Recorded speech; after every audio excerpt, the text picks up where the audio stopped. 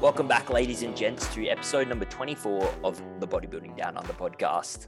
As always, I'm joined by all four of the boys, Jack, DC, and of course, Lawrence.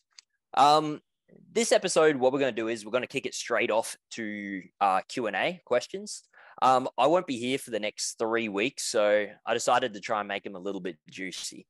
So the first one I wanted to pretty much touch over is 1RMs and their tie into bodybuilding training specifically, because I know when I was starting out in the gym, I would always pretty much like try and hit 1RMs every couple of weeks. So, which obviously isn't ideal for bodybuilding. What's your take on that, DC? I think 1RM training is I don't see its utility in competitive bodybuilding as something that you would do every week. I feel like if you were to utilize it within the end of, like, let's say you ran a couple of training blocks in a row and the premise was that you also had strength goals, and those strength goals centered around improving your 1RM or your 3RM, something along those parameters, then perhaps utilizing like a test week would be beneficial. But I think performing a 1RM test weekly is just too much, too frequent. I don't see the utility on how it could benefit your training. Like, we know that there are volumes that are recommended, let's say between 10 to 20 sets per muscle group. And although you could say 1 by 1 is a set, it's not high volume in any capacity of the word. So, and performing it too often, I think, would just increase your likeliness of potentially injuring yourself too. What do you think, Lawrence? I was going to chuck it over to you and your premise of, and again, testing a 1RM, we're talking about a rep max, right? So it's like 100% intensity. We're not talking just like a 1 rep at RPE 8 or RPE 7. It's a 1RM. So what are your thoughts, Lawrence, on that? Yeah, I think from like an injury management perspective, if you look at the research, yes, we know that powerlifting, bodybuilding, even like Olympic weightlifting, so barbell sports, if you want to coin them like that, compared to field-based sports, the amount of injuries that occur on average per 1,000 hours are much lower than what we see for field sports.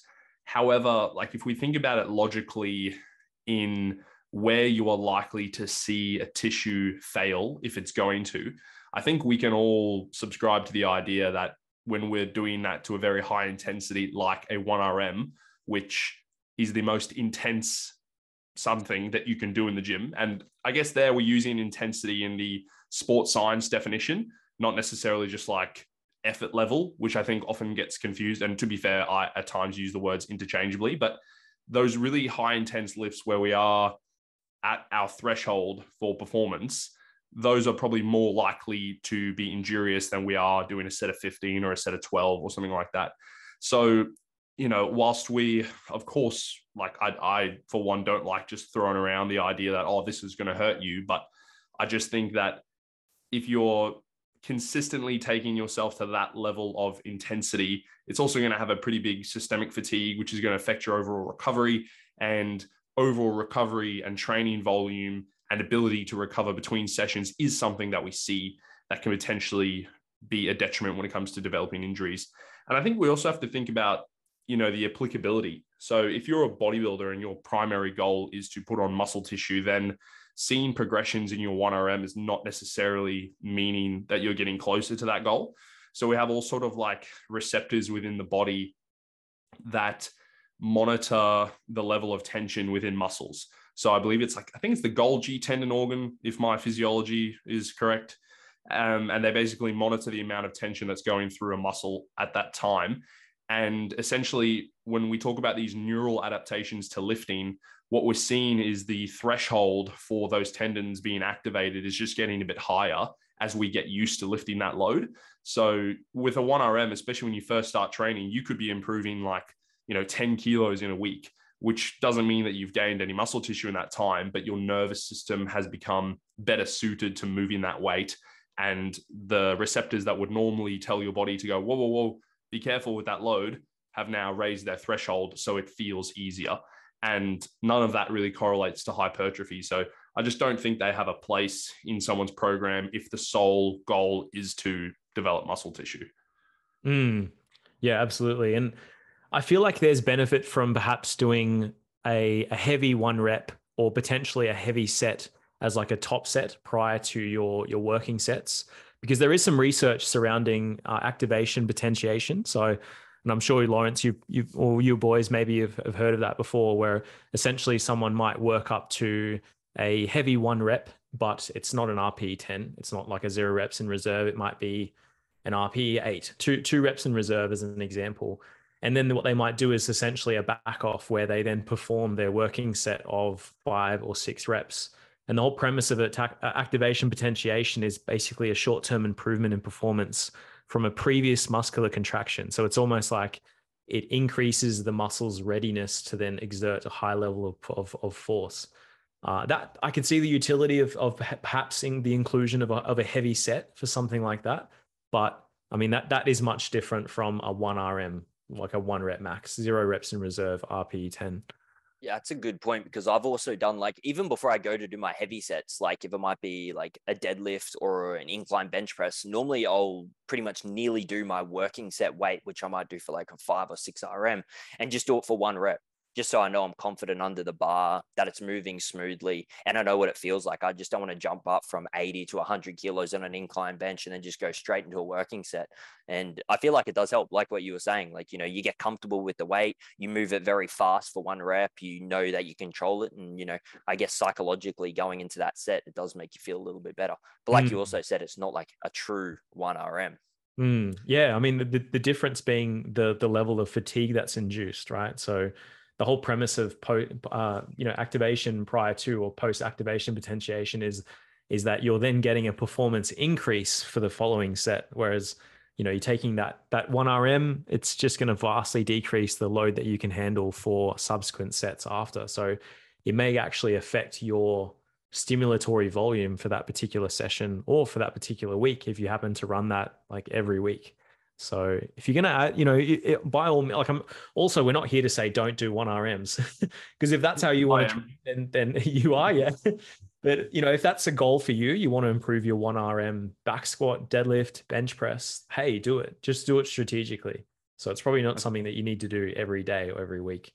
I think a lot of people aren't also doing traditional 1 RM movements anymore, or they aren't necessarily the best hypertrophy exercises for everyone, like squat, bench, and dead. Like I, for one, aren't running any of those traditional variations. Yeah, it's the exact same. I haven't run probably any of those in a long time. I think I ran bench maybe about half a year ago. I swapped it out for the incline. Another thing is I feel like the stimulus that you get from the amount of fatigue that you'll get from a true 1 RM really isn't worth it if your sole focus is that bodybuilding. Like, you get so much fatigue coming from a heavy 1 RM with nearly like no stimulus in the fact of like breaking down muscle tissue. Yeah, and on that note about stimulus, I think you also have to consider, if you are actually performing a true 1 RM, like how are you going to need to move that load? Because if you go to a powerlifting meet, which people are doing, you know, at their max for 1 rep, they're not using the same form that a bodybuilder would use for that rep, because there is just no way that you can squat as heavy as you can squat if you're going to try keep it all on your quads, all the way down, ass to grass, full range, and then come back up.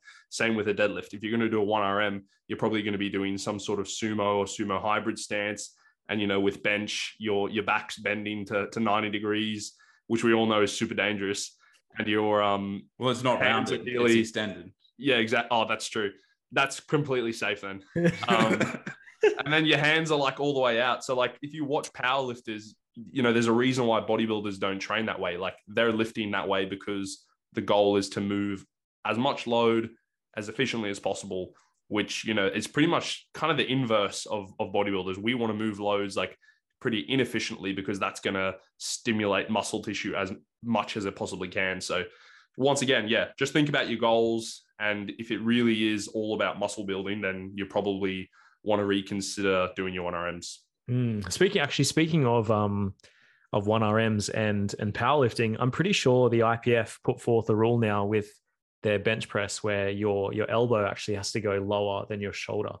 So it's almost like a depth check, because, you know, a lot of athletes who have quite favorable levers specific to, let's say, a bench press, they can get away with a, you know, very, very wide grip with a large amount of thoracic extension, and therefore the range of motion is incredibly short. Whereas now, like athletes are probably going to have to adjust something so that they can still get that elbow below the shoulder joint in that press. So I'm actually interested to know what's that. Sorry. Can I have a hot take? Yeah.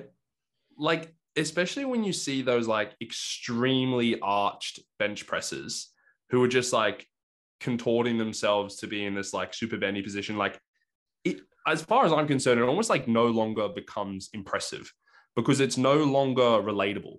Like I feel like powerlifting is impressive because you can think, wow, that person is doing a bench press like I do a bench press, but they're doing it with like 4 times the weight that I could possibly do it with.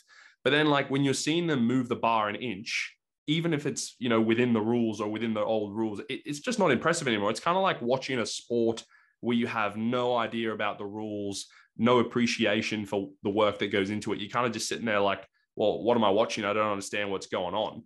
And yeah, I'm glad that they've implemented that rule because it was just getting to the point where it's like, you know, the most flexible person who can just bend their body in a way to move the bar like 2 inches is going to win. And it's just like, what are we watching? Like, this is crazy. That's probably your average like bystander in a bodybuilding competition that doesn't know what they're looking 100%. At. 100%. The hell am I looking at? What are they trying to judge here? Like, what are they?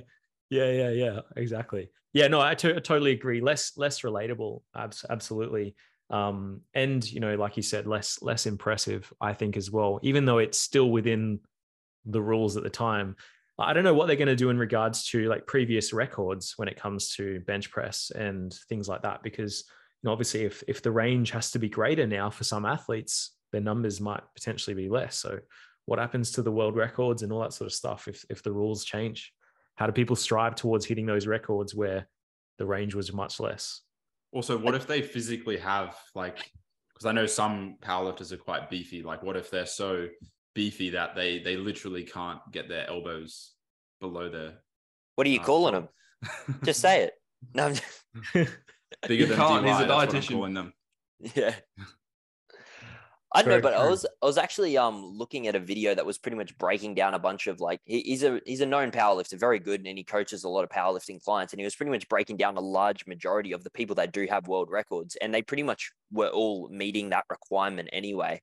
Like, sure, there might be some under 72-year-old, under 72 kilo guy or somewhere that might have a huge powerlifting arch that might have a record previously, but a majority of the big guys that were actually pressing large amounts of load were pretty much meeting those requirements anyway, which was what the video was showing. He showed like a bunch of different world records that were already held with their form videos and everything like that, and they were pretty much ticking the boxes anyway. So I think it might have been just a very small like minority of the overarchers, I guess, that were affected.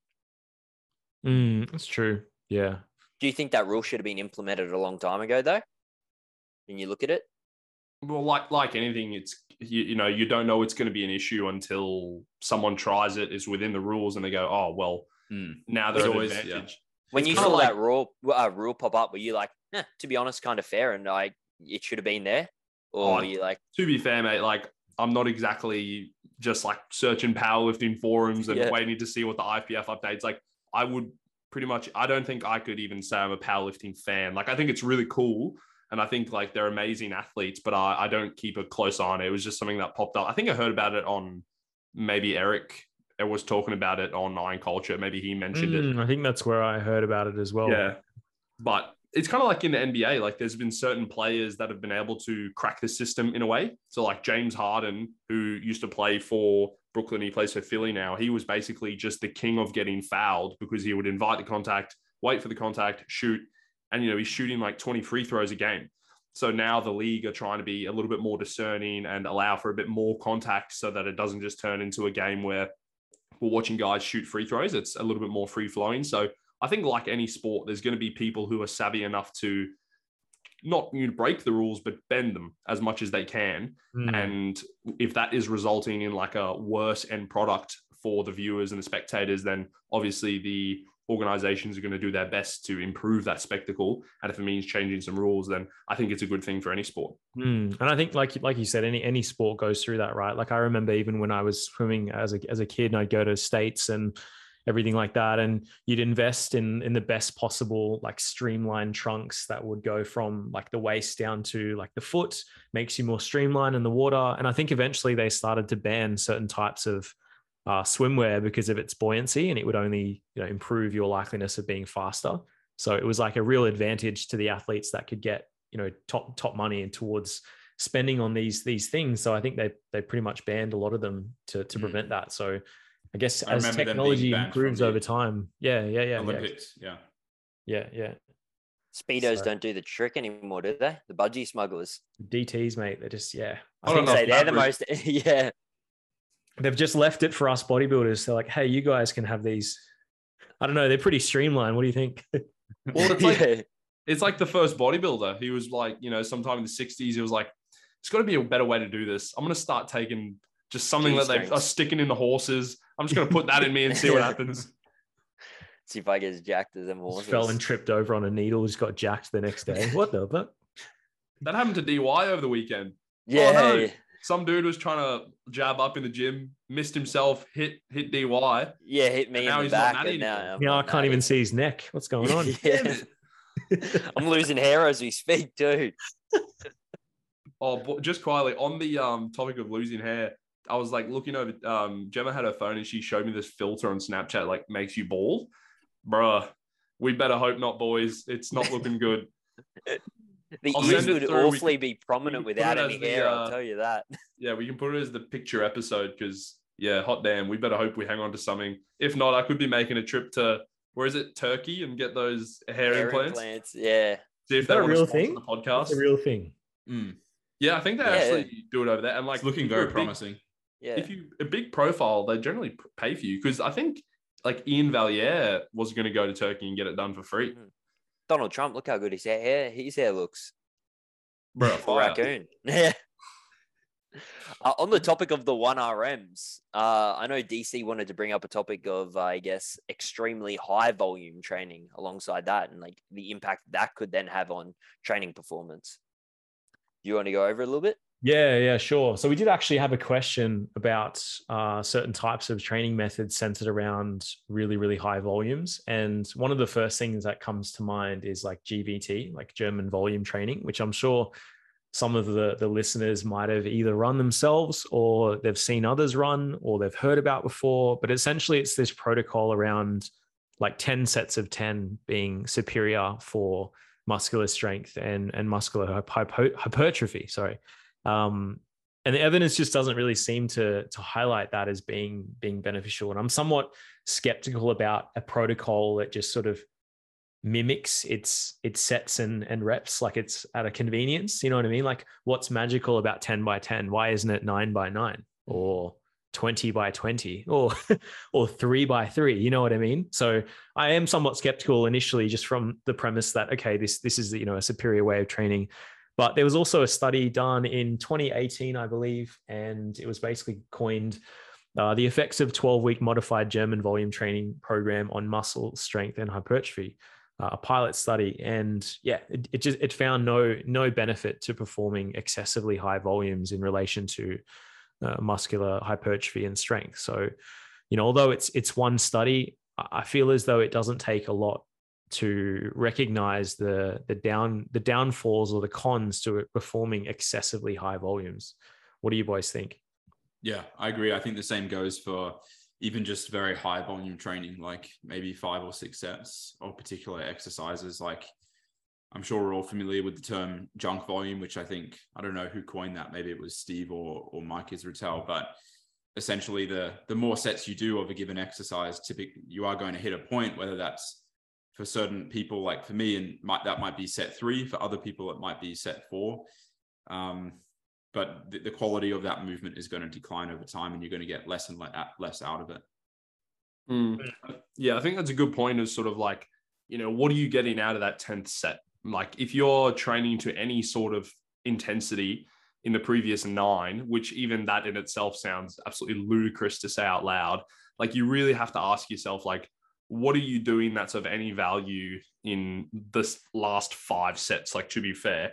And I think the other thing, just from more of like once again, like an injury management perspective, like say that you were signing on with a coach who takes this really high volume approach and you're getting given 10 sets of things like squats or, leg press, pendulum squat, hacks. You got to think about, that volume and that really acute spike in volume is really like a recipe for some of these overuse injuries to pop up. So like the classic is, people go gung ho, they get in the gym, they go from doing nothing to then they're doing, 20 sets of quads a week or whatever. And then, a month down the line, they're wondering why their knees hurt. So if you do want to try a high volume approach like that for some reason, then I would at least say try and spend a longer period of time increasing that volume gradually, maybe adding a set each week as you go. Because if you try and ramp it up all the way up to 10 in one go, you're just pretty much asking for some sort of niggle to come on, particularly in the tendons, because they have a homeostasis they quite enjoy. And if we push too much above that, they tend to get a bit unhappy. So I think that's worth considering as well. And we're always, I guess, taught within strength conditioning that the best approach to improving someone's volume capacity is a graded exposure, right? So just like you've touched upon, going from, getting a new client or an athlete who usually runs, let's say 2 to 3 sets or 3 to 4 sets per exercise, and suddenly you're asking for 10 by 10 on your exercises. That's a huge jump in volume. And also, how long are you going to spend in the gym? Like, how is that also practical? I mean, people have jobs, they hold down jobs, they've got maybe an hour and a half to train. Not everybody has 3 hours in their day to sit in the gym and perform 10 by 10 across 5-6 movements. So from a practical perspective, I don't think it's the best approach. Yeah, I also want to know how high quality the performance is in the training session if you're being able to hit the exact same weight for the whole 10 sets for 10 reps. Like, no, I don't know about you guys, but like the first set of a high intensity exercise, let's say like leg press, if I push it in close to that, like 1-2 RIR, like normally I get a rep drop off at least on that second set. Like if I do 15 reps, chances are the second set, if it was very close to failure, it's going to be down to like 13. I remember even looking at like some of Mike's training logs, and he'll do like 20 reps on the first set.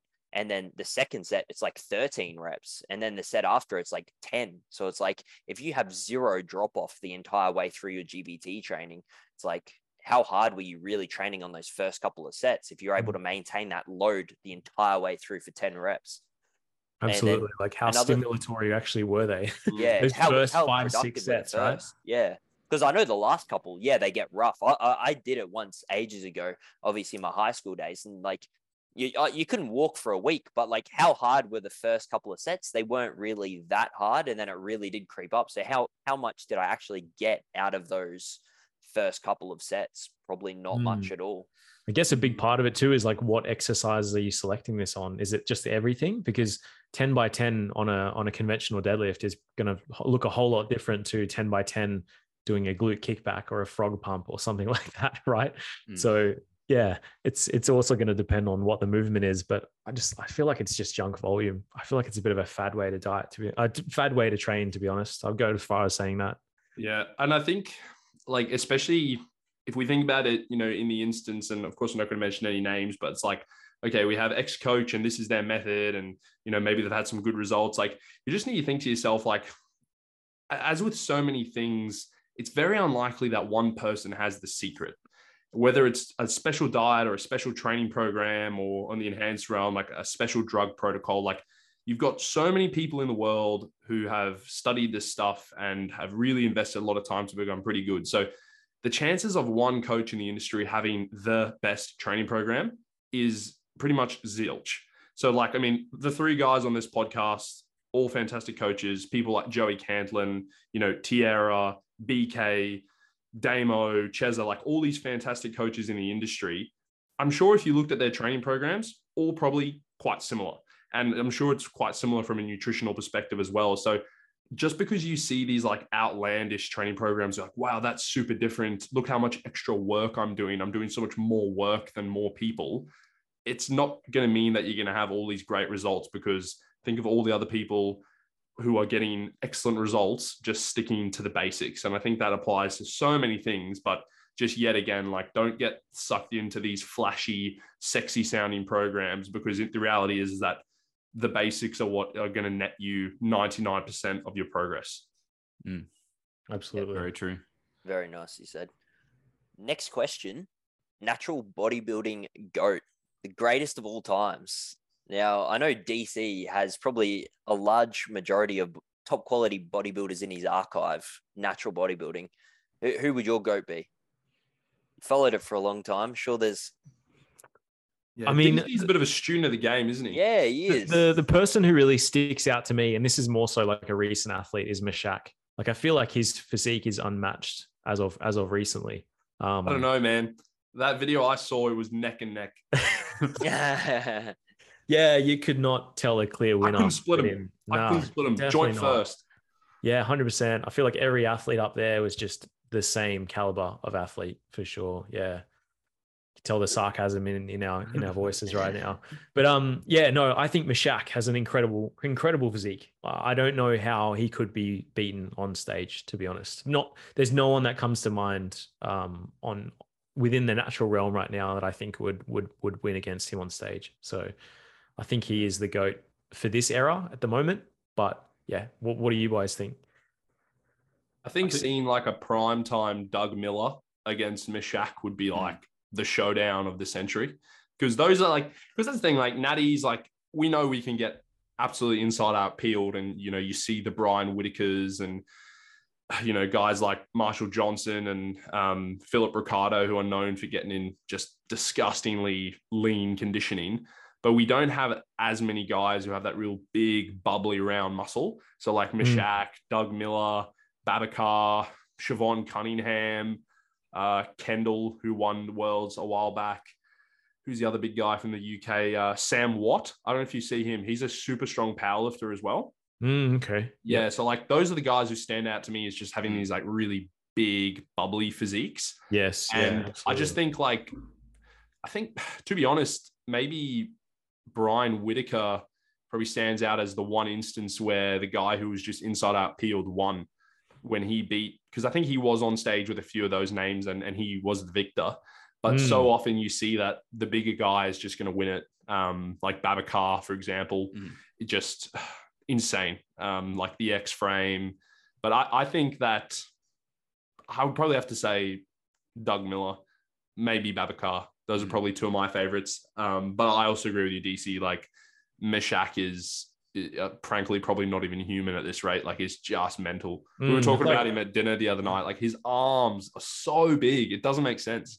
I think the other thing we need to consider though is like we've never compared these guys side to side. So like Mashak, Babacar, Doug, like.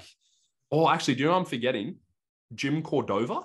Yeah. He's got an epic video of him doing a show on YouTube, and even just his routine looks phenomenal. But yeah, he's an amazing athlete as well. Yeah, man. Yeah. Ronnie Coleman, fucking natural bodybuilder. Yeah. How good, bro? Yeah, GOAT, man. What about you, Jack? Who would you go? Yeah, it's a tough one because I don't really. I've seen some crazy physiques on Instagram like Babacar and Mashak, but like I struggle to resonate with them personally when I haven't seen them in person. It's like I would have to pick one of those two probably in terms of the most impressive that I've seen on social media. But I think it's a whole nother ball game once you see them in person and you can visualize them a bit better. See, for me, three names pretty much like come to mind. It would be like Babacar, Mashak, and probably Doug Miller would probably be like the three guys that just look absolutely unreal and are probably like, in my opinion, probably ahead of the game and all on the same level. Like them at their peak are just like undeniably good. And it's hard because you've never actually seen all three of them going together. And that's crazy because like you've got like what you were saying, like Brian Whitaker and all that. The only thing is Mashak is, I think, very small. So it would be interesting when you put him next to like Babacar at like on stage at like a WMBF or something, seeing how it actually played out. Like if there's like a head and a half difference between the two and probably like 20 kilos on stage. Absolutely. Even the guy that recently won the BNBF, David K. Yeah, he has very impressive physique. So it'd be interesting to see what some of these shorter guys look like next to him, because obviously he's a very large competitor.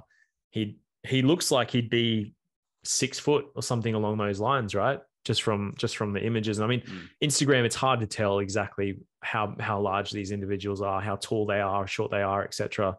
But he has a very impressive physique as well. So you guys see this rear shot on Natty News Daily? That's nuts, man. Yeah, I saw that today. I think AJ shared that. Hey, I was like, what in the world is that? I think he's German, so I'll butcher his name, but it's like Patrick __ Tuch, TEUTSCH. Yeah, were you not at WMBF Worlds to see Babacar? I saw Babacar, but he didn't compete that year. So Kendall was the actual guy that won that year. I saw Babacar in like the audience, and he was like watching it, and I was like, I actually asked him, I was like, "You're not competing this year?" And he was like, "Nah." You've met Babacar? Yeah, me and him, we go way back. We're pretty much best mates now. Like, like. Was he massive? He was wearing like, what's his team jersey, like the La Forza. I think that's his like team, and he was wearing like a full jersey, and he filled the thing out, put it like that. The thing was stretching all over the place, but he's a big boy. But I think he was doing the Muscle Mania Worlds because he ended up winning. That was that year. So I think, I'm not sure, but I think maybe if he did one, he might have sacrificed his pro card. And after already winning like multiple WMBF world titles, I think it was just like, well, I guess I got nothing to prove here anymore. It's like, and if I compete again, I lose my maybe Muscle Mania pro card, and now I might not be able to compete in the world. So I think that's the reason why he didn't actually do that, the show, because he was there. I know he was peeled because I saw him 1 week later at the Muscle Mania show looking absolutely unreal and taking the title there. Well, didn't Babacar actually win his IFBB pro card? And stood up against oh my god, what's his name? Rolly Winkler. Right, yeah. Dude, looks so much better than him as well. It looked comparable. It was like, what? Oh, actually, that's a good point. On naturals that have their cards, what about Bob Waterhouse, who's got the classic That's right. Yeah, he does. He's got a great physique, man. Like, he's got a really, really nice physique. Yeah. Do you know if he's still natural? I couldn't say for sure, but I assume so. Like, I think I listened to him on Fuad's podcast, and it sounded like he was pretty intent on staying natty lifetime. Yeah, because I remember seeing some photos, and he made some absolutely insane improvements from his IFBB show. So, but then he didn't have it. I can't remember. I don't think he had anything in his bio. So I didn't know maybe if he took the jump now that he had the classic pro card. Either way, he's still got an absolutely unreal physique. I think anyone that can win an IFBB pro card as a natty, like even like Iron Lord as well, won a BK. Yeah, Iron Lord won his classic, didn't he? Classic. Oh, and even do you remember there was a guy, Ryan Doris?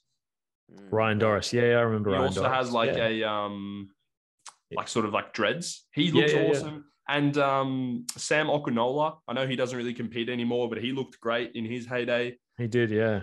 Even guys like, I mean, and then you sort of think about just pure time of the game, like dudes like Jeff Alberts, Philip Ricardo Jr. Like, could you argue that even Kiyoshi Moody as well? Yeah, like could they sort of be the old man goats? Like the Dexter Jackson of the Natty League, like not necessarily, the top of the top, but have just won so many shows, like got so many titles between them for such a long time. Yeah. I don't know many bodybuilders that are natural though that actually have an opens IFBB pro card apart from Babacar. Like that's how impressive I guess he is. Like he didn't win like a classic physique IFBB pro card. He won like the full opens where there's like, you need to win versing the heavyweights and everything, which is crazy. I reckon there would have been guys who maybe won their card naturally who went on to become enhanced potentially. Yeah, apparently Ronnie was. Yeah. Mate, Ronnie's apparently still natural now, so who knows?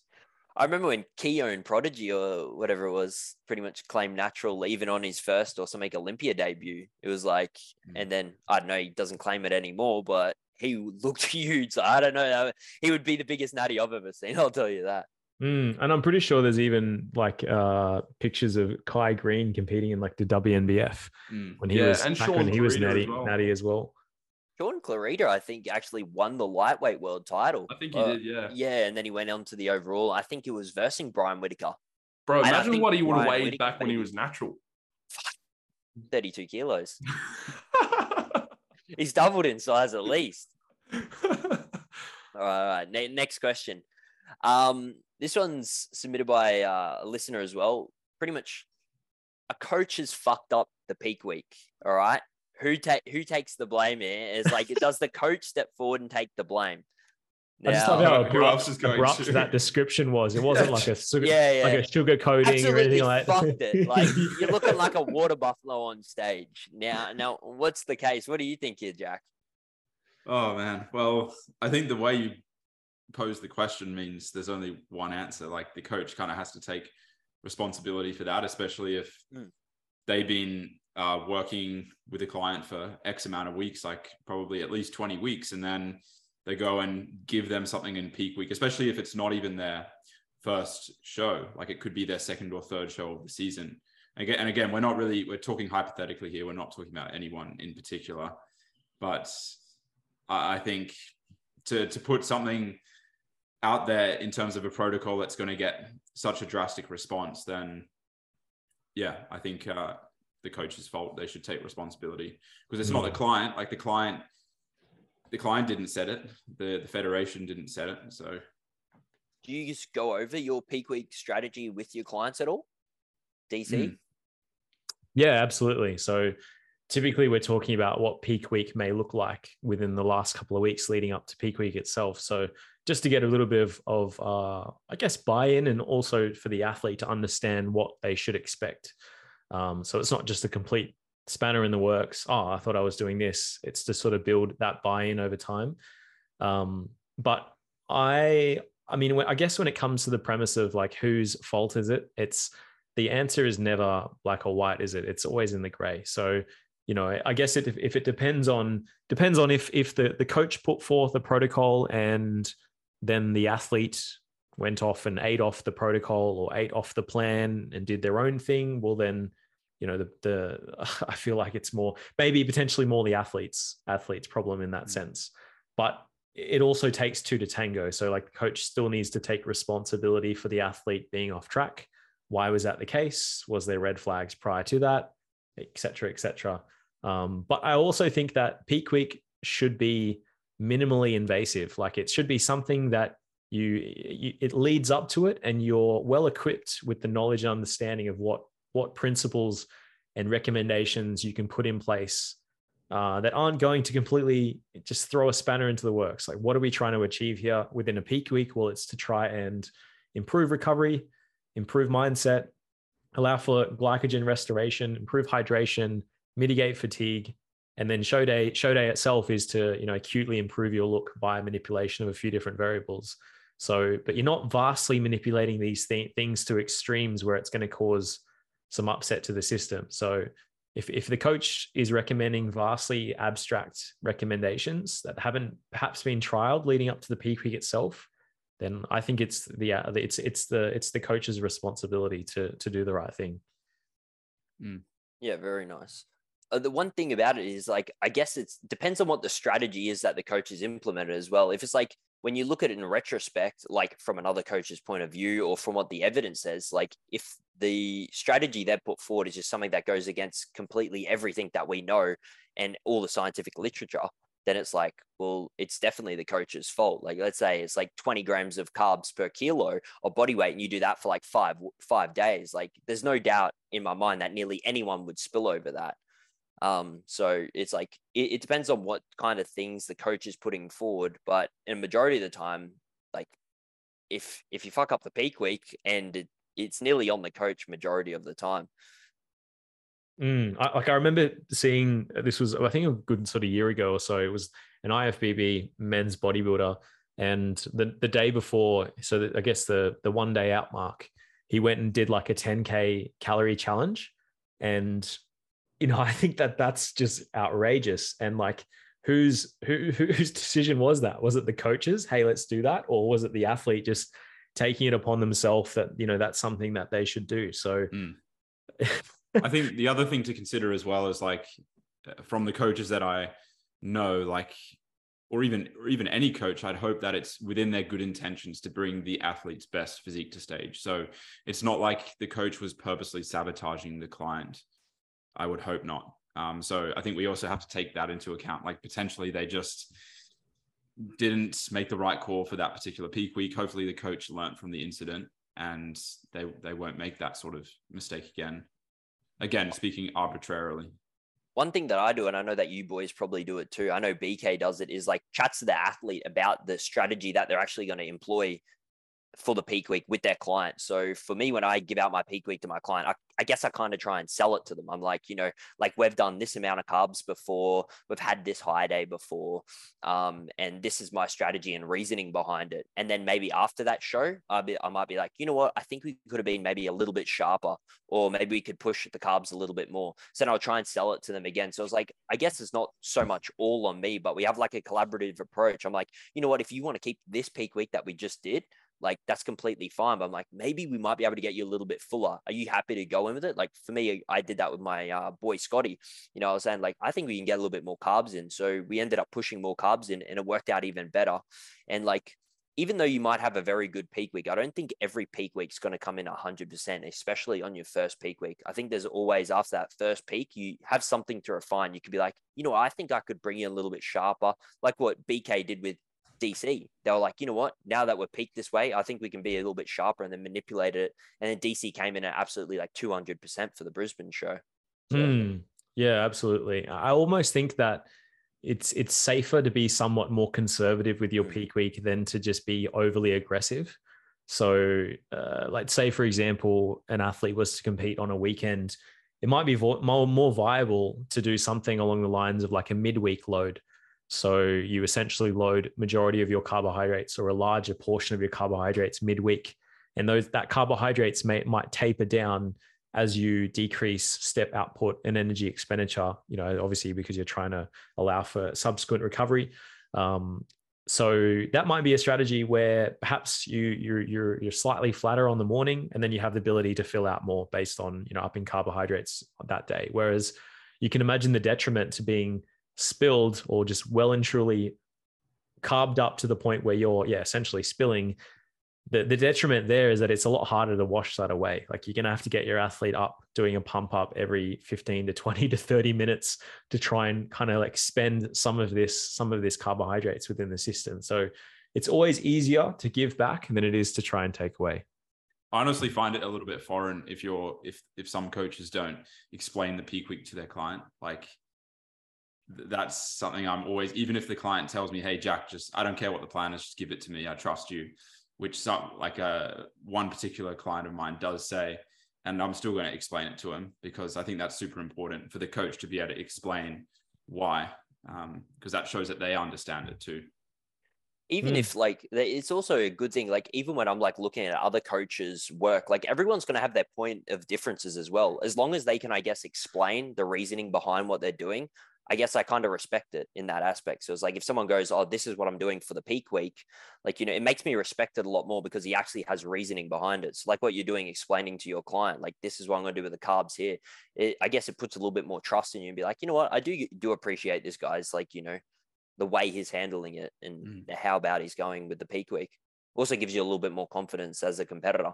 Yeah. And predictability is huge, like we talked about, right? So hopefully through the entirety of your contest prep, you and your coach are gathering information that you can use for peak week. So, predicting your caloric maintenance, rate of loss, etc., grams per kilo of body weight with respect to protein, carbs, and fats.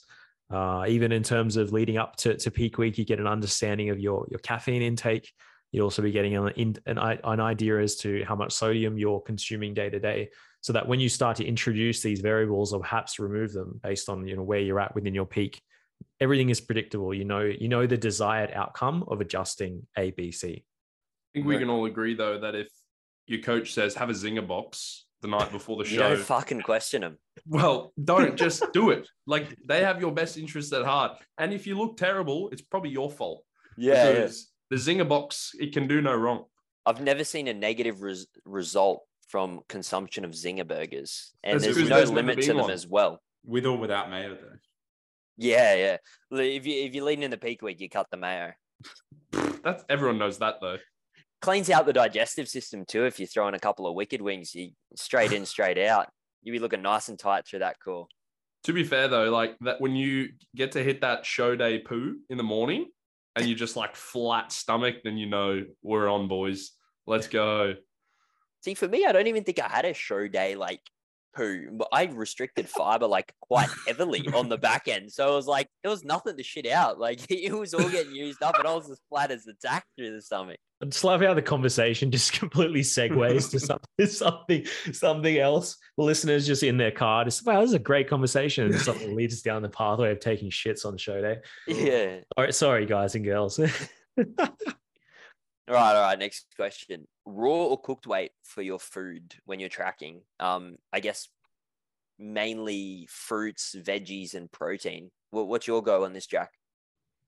I'm almost always raw. Don't think I've religiously weighed anything cooked. I think especially for grains and carb sources, like if you're weighing it cooked, there's just so much fluctuation in the water content because like especially like how much water do you cook it in? Like how long do you cook it for? That's going to affect the moisture content. And then do you refrigerate it overnight? That again is going to change it. So yeah, it'll pretty much always be raw for me. Yeah. Mm-hmm. I think the only utility of maybe weighing it cooked would be perhaps if it wasn't measured out by yourself, or perhaps like you're tracking it after sort of thing, or perhaps you're going and eating out or something like that. That might be a strategy that you would utilize where you might change the way in which you track it. But I think, like you said, Jack, it's probably most consistent just to do it raw, like just track it raw, and therefore, yeah. Something I used to do is like I would make up a huge batch of chicken. Sorry to interrupt you, DY. But then I'd weigh it after cooking it. I don't know why you're smirking, Lawrence. I don't like it. But... Yeah, no, he's smirking at me because you're saying raw, and now he's making me smirk looking back at him. No, I'm legit. Go up, Lawrence. Come on. I don't know what's going on. I think I've got I've got the old afternoon sillies, boys. So just ignore me. Anyway, no, DY, you can. I've had enough. Yeah. The first time I've seen Jack pissed off. Jesus. So my first ever prep, I actually did everything cooked weight. It was something that I guess just like kind of slipped my mind. Like it was my first ever prep. I did, and I was like pretty much halfway through it, and I was like, shit, I should be probably weighing this all raw, but it was too late, and I didn't want to mix stuff up like midway through prep, like especially on like those last 10 weeks where I've now swapped all my food and now I'm weighing it all raw. So I pretty much kept like cooked weight the entire way through, but my last two preps I did swap over to raw weight, and yeah, I know. I feel like as well, if you do weigh your stuff cooked, as long as you keep it extremely consistent. For me, all my meals were pretty much the same. So even if Joey said, hey, cut 10 grams of carbs, and I cut them from all the cooked weight stuff, my food is still getting reduced. So I'm still getting pretty much nearly the same outcome. Now, when starting out, and if you're like experimenting with all these different kinds of foods here and there, and then you're throwing raw weight here, cooked weight there, then it could probably be a little bit problematic, especially on like that back end of prep. What if you're also adding some sort of like sauce or condiment or something like that to the cooking process? How do you then weigh it cooked? Do you then like put it under the tap and get rid of the weight of the sauce onto it? So just weigh it like that. Like it just adds an extra layer of complexity, I feel. Yeah, it was definitely quite challenging. Majority of mine was like rice, which is obviously probably a big one that can change between like how many grams of carbs you're getting. But it was rice and chicken, like, how long you cook the chicken for, like, it's going to weigh less if you just keep roasting the shit out of it. Another thing is within prep, like, you might have like rice and you might want to add more water to it to make it a little bit more fluffy and a little bit more volume, but then it's going to it's going to weigh more because you've added more water. It's like, I don't know if when you eat oats, like, you can add a little bit of water or you can add a lot of water. And I know when I'm in prep, I'm adding shitloads of water to make them super volume, like heavy and like, yeah. So that it's like, if you're weighing stuff like that, and then especially if you're using like, I guess like little prep cheat tactics where you're adding lots of water to your rice and oats and all that, you can definitely throw off the numbers. Speaking of oats, did you boys ever add any like zucchini or anything like that to your oats? Ooh. Probably the one diet hack that I've never done. Yeah. Oats. I've never done I never did it either, but it's actually a really common common volumization tactic that competitors seem to utilize, like zucchini or carrot. They're making like carrot cake oats, Seen like egg grating whites carrot too. over the top of their oats. That's when you know you're food focused, right? When you're doing kind of weird shit to your oats in the morning. The thing is, I've noticed that a lot of the people that do it are normally the females. And I don't know if that's like obvious calorie related, because obviously the calories need to get a lot lower than what we do. So then therefore, like it gets depressing when you're eating 20 grams of straight oats, or you can maybe add like, 100 grams of zucchini and nearly make it look like what we would eat. Because like, for me in prep, I was having about 80 grams every day for breakfast, and it wasn't really that big of an issue. But like, if you're a female and your calories are on like that sub 1300, it's like, it's going to be hard for you to get like a decent serving of oats. Absolutely. And we all know in prep, oats life. It is life. Yeah. So much so that competitors will like dream about opening a cafe or a restaurant or something like that, where they essentially sell just oats. Like I've had a few athletes heard rumors talk about their interests in potentially opening a restaurant dedicated to just oats. What's the cutoff point for you guys, like where you get to a point with your oats where it's such a shit all volume, like let's say 30 grams of raw oats, that you just like, let's just mix it up and put in something else? Like for me, it would probably be anything less than 50 grams, and like it's not worth me having oats. Yeah, actually, there was a point in prep, I think in my run between Tropics and Queenslands, or it might have even been just before Tropics, where I had to sub oats out because it was just too much carbs for the carbs that I was on. It's a sad thing to say. Yeah. So I think it was getting down to about sort of 50 grams or 40 grams or something like that. Where I was looking at the bowl and it's just depressive, and I'm like, I would rather just not eat it, to be honest. Rather eat a zucchini without the oats. Yeah. Yeah, exactly. For me, it was 60 grams, but I never let my pre-workout meal was always the exact same every day. And it was 80 grams of oats, like 100 grams of berries, a scoop and a half of protein powder, and like a little bit of chocolate on top, or peanut butter at the back end of prep. So it's like, I never really got down to 60 for my pre-workout meal, but I probably wouldn't go under 60. I remember having like a side dish of oats really deep into prep, just because they're obviously life. So it's like, I threw in a second one. I think I only got like 60 grams. So it's like, shit, like by the time you cook the shit out of it, it's like, it probably isn't really worth it. You can probably get more out of like a salad or something like that. Some rock melon and strawberries. This is true prep talk here. How many mils of water did you roughly add per gram of oats? I didn't do much oats in my last prep, and because I think I encountered that issue where I was like, this is nothing. Like, what am I going to bother with? I think I did a lot of I did Milo cereal for pre-workout the whole way through. Oh, because that's so much more volume. Yeah. You get way more volume than that. It's actually not that bad, to be honest. I know you had a Milo cereal run, Jack, so it's actually not too bad. I'm still having it, yeah. Yeah, but then I would sometimes have oats on like a refeed day where you can have like a proper bowl and do like 150 grams or something like that.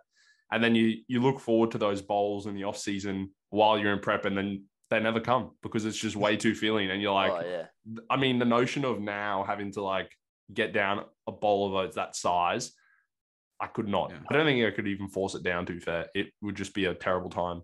It's funny because it's like really only a dieting thing. Like when you're trying to drop weight, you're like, wow, you know what? These oats are like absolutely God's gift. But when you're in a surplus, you're like, this was the shittest thing I've ever seen. I swapped out I swapped out the oats for cream of rice.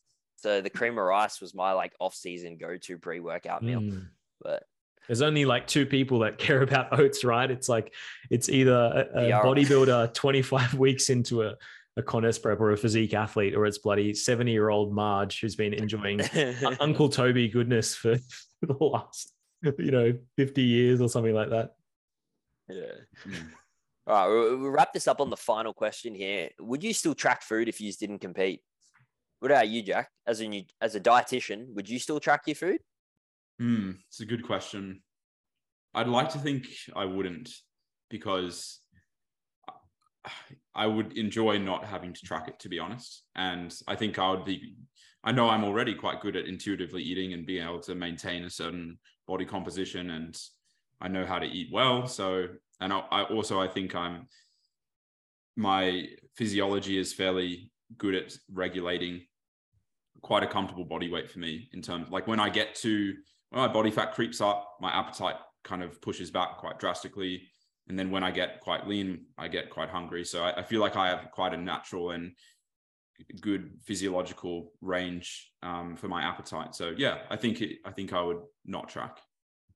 I think it depends on maybe what tool we're using. Cause I think I would still, I mean, there has been times even within the last couple of weeks where there might be a day where I just don't track because I'm eating pretty much the same things every day. So I kind of don't need to pull up my MyFitnessPal and track it for that day because I tend to construct my meal plans based off like my sort of meal plan builder that I use with my coaching system. So I build myself a meal plan and I just kind of stick to it every day. I don't really need to track if I'm not, if the variables are not going to be different. I can still collect all the data that I need in terms of body weight change and things like that. I'm the same. Like I'm literally just logging the same meal day to day. Yeah, So exactly. I wouldn't even call that tracking really.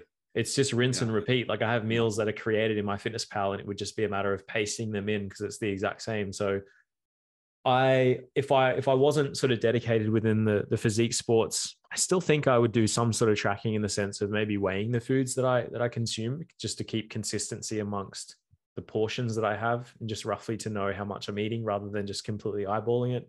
So if I was to eat oats, I would probably go for like 100 grams, maybe 120. And if I wasn't tracking it diligently, I'd probably still want to know that I'm somewhere within that range. So I'd use like a scale for that. But I could see myself going a period of time where I don't necessarily diligently track because I think it's a tool in the toolbox, right? So it's not something that you need to adopt for the rest of your life.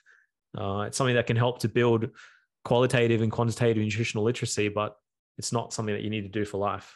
Even as a bodybuilder, I think that there's, I mean, look at Alberto Nunez, right? Who knows if he tracks even in his prep. So you do gain that knowledge to the point where perhaps you can implement certain foods within your day that you know will meet your requirements because you've run that for so long. Yeah, I'd probably be the same. I don't think I would track, but I would definitely use a lot of the cues that tracking has taught me. Like I think tracking your food definitely has so many like rewards in terms of knowing what's in your food. Like it's helped me with meal timings and stuff like that too, like prioritizing like carbohydrates around training. I think I would carry all of those little aspects that I've learned from tracking my food and nutrition, but I probably wouldn't actually track my food. Like I'd probably pick like a breakfast that I would still eat every day. I'd still do a lot of my healthy meal choices, I guess, in terms of like carbohydrates, getting like 4 lots of protein in a day. But in terms of actually tracking, if I didn't have a goal of pushing my physique further forward than what I am now, and like, I guess, really obsess about my training and nutrition, I probably wouldn't track. Yeah, it'd be pretty similar, to be honest. I think you guys have covered it nicely, and it pretty much just comes back to like, we would all still probably keep the same habits. Like we're all at the stage now where it's pretty intuitive to eat like a bodybuilder, have protein with every meal, have a carbohydrate source, eat enough fruit and veg across the day. So I can't see that really changing, nor should it. That's a good way to live. So I don't think it would change unless there was maybe a period where I wanted to drop some body weight and I felt like I needed, just a little bit more quantifiable data to make sure I was actually putting myself in a deficit. Because obviously, some people might struggle to do that intuitively. But I think, once I stop competing, I intend to stop tracking and just sort of rely more on the habits that I would have built, which would have been for quite a long time by then. So, yeah. Very nice. I actually remember listening to the podcast of Alberto Nunez, and he was like giving like a challenge, I guess, to like see how good your nutritional literacy is and how much you know your body, and like, can you diet without actually like tracking your macros? And it was an interesting thing. I was like, you know what, like, could I do it? Like, like I feel like it'd be quite comfortable for me to do it, but it's just very interesting when you think about it. It's like, whoa, dieting without tracking your macros, is that actually possible? It was just something I guess I felt like it didn't really ever like click to me. Like, even though like I do practice a lot of it with my clients, I was like, well, can I actually do that? Would you like, you often reflect, would I be at a disadvantage if I did versus if I did track, right? Didn't track versus did. So yeah, I agree. I think it would be quite cool to actually run a prep without tracking, just as like, as a means of like, assessing your own physique and how, almost like running a case study for yourself. But it's a long time to dedicate towards jumping on stage. Shit. Yeah. I know Carl Weber did that, the physique coach. Yeah. Yeah, gotcha. Yeah. Well, there was a time when there wasn't tracking, right? So it can be done. I just want you to record that convo that you're going to have with BK when you tell him that you're not going to track your next prep though. And I want to see his reaction. Yeah. Because he'll be like, oh, that's fine, man, because I'm going to track your prep. Yeah. And I'm like, oh, okay, yeah, cool. So how much did you eat? How many grams of chicken? Yeah, perfect. Yeah. Cut the chicken back. Yeah. Very nice. I think we'll wrap that up here, listeners. First of all, I want to thank you all for tuning in. I'll be away personally for the next 3 weeks, so these gents will take good care of you. If you haven't already, please head over to your streaming platforms and hit us with a 5-star review. Thanks, and catch you soon.